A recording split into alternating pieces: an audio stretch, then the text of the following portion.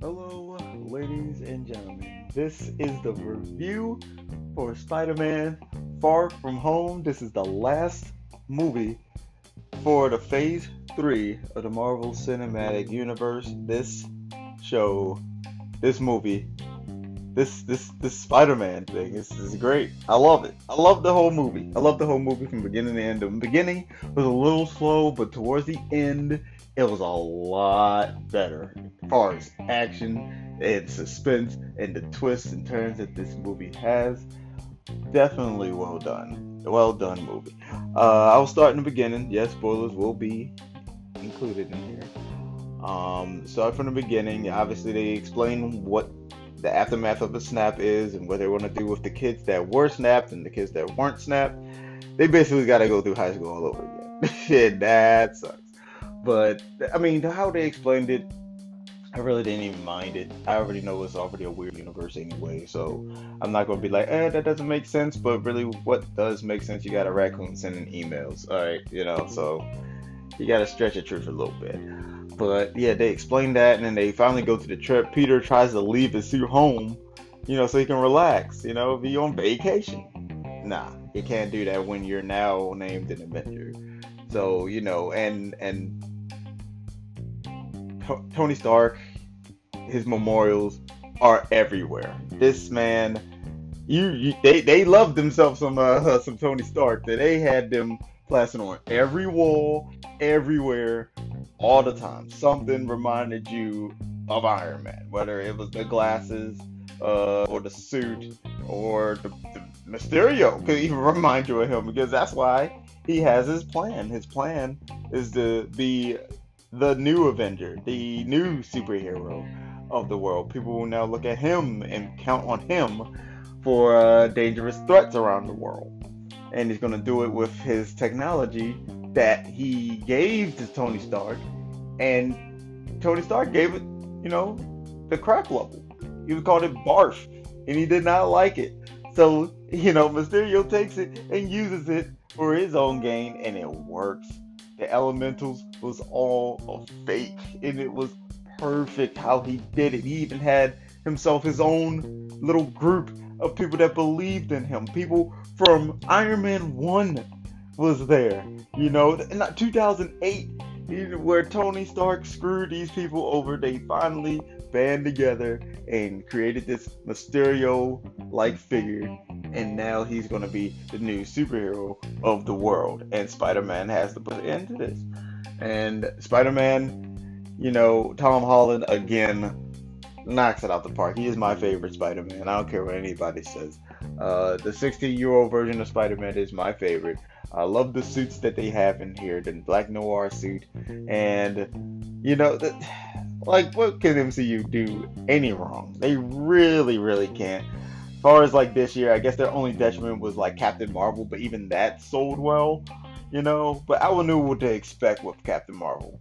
This I kind of had on a higher pedestal because I liked Homecoming so much. Homecoming was very, very funny. I enjoyed that a lot.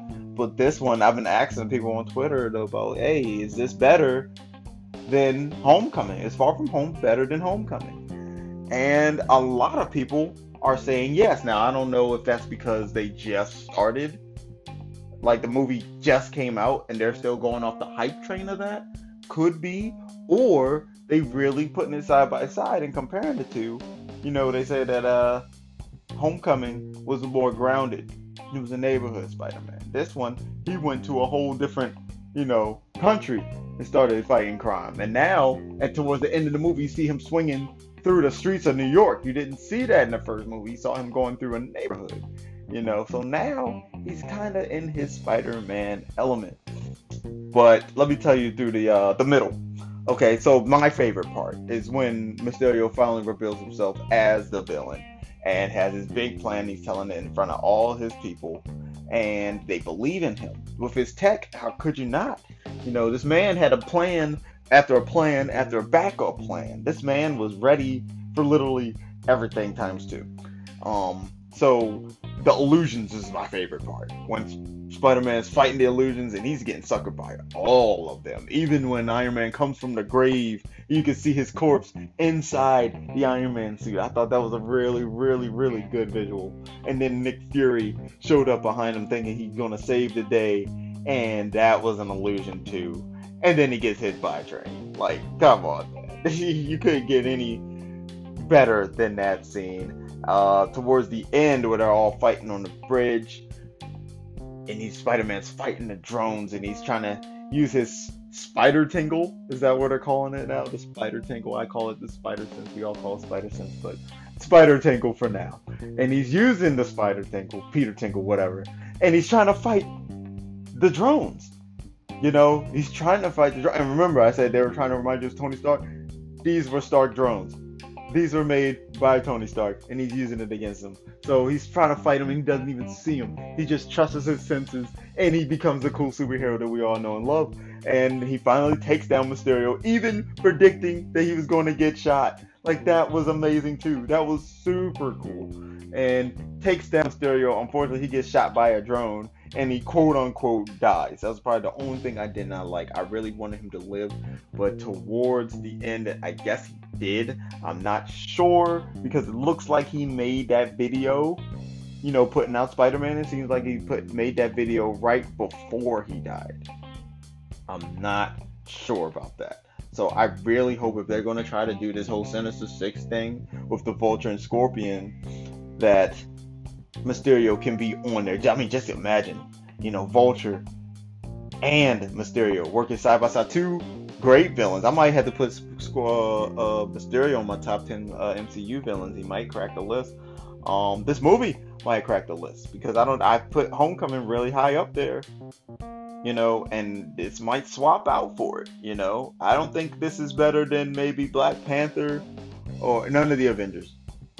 Maybe Age of Ultron. But maybe not the Avengers.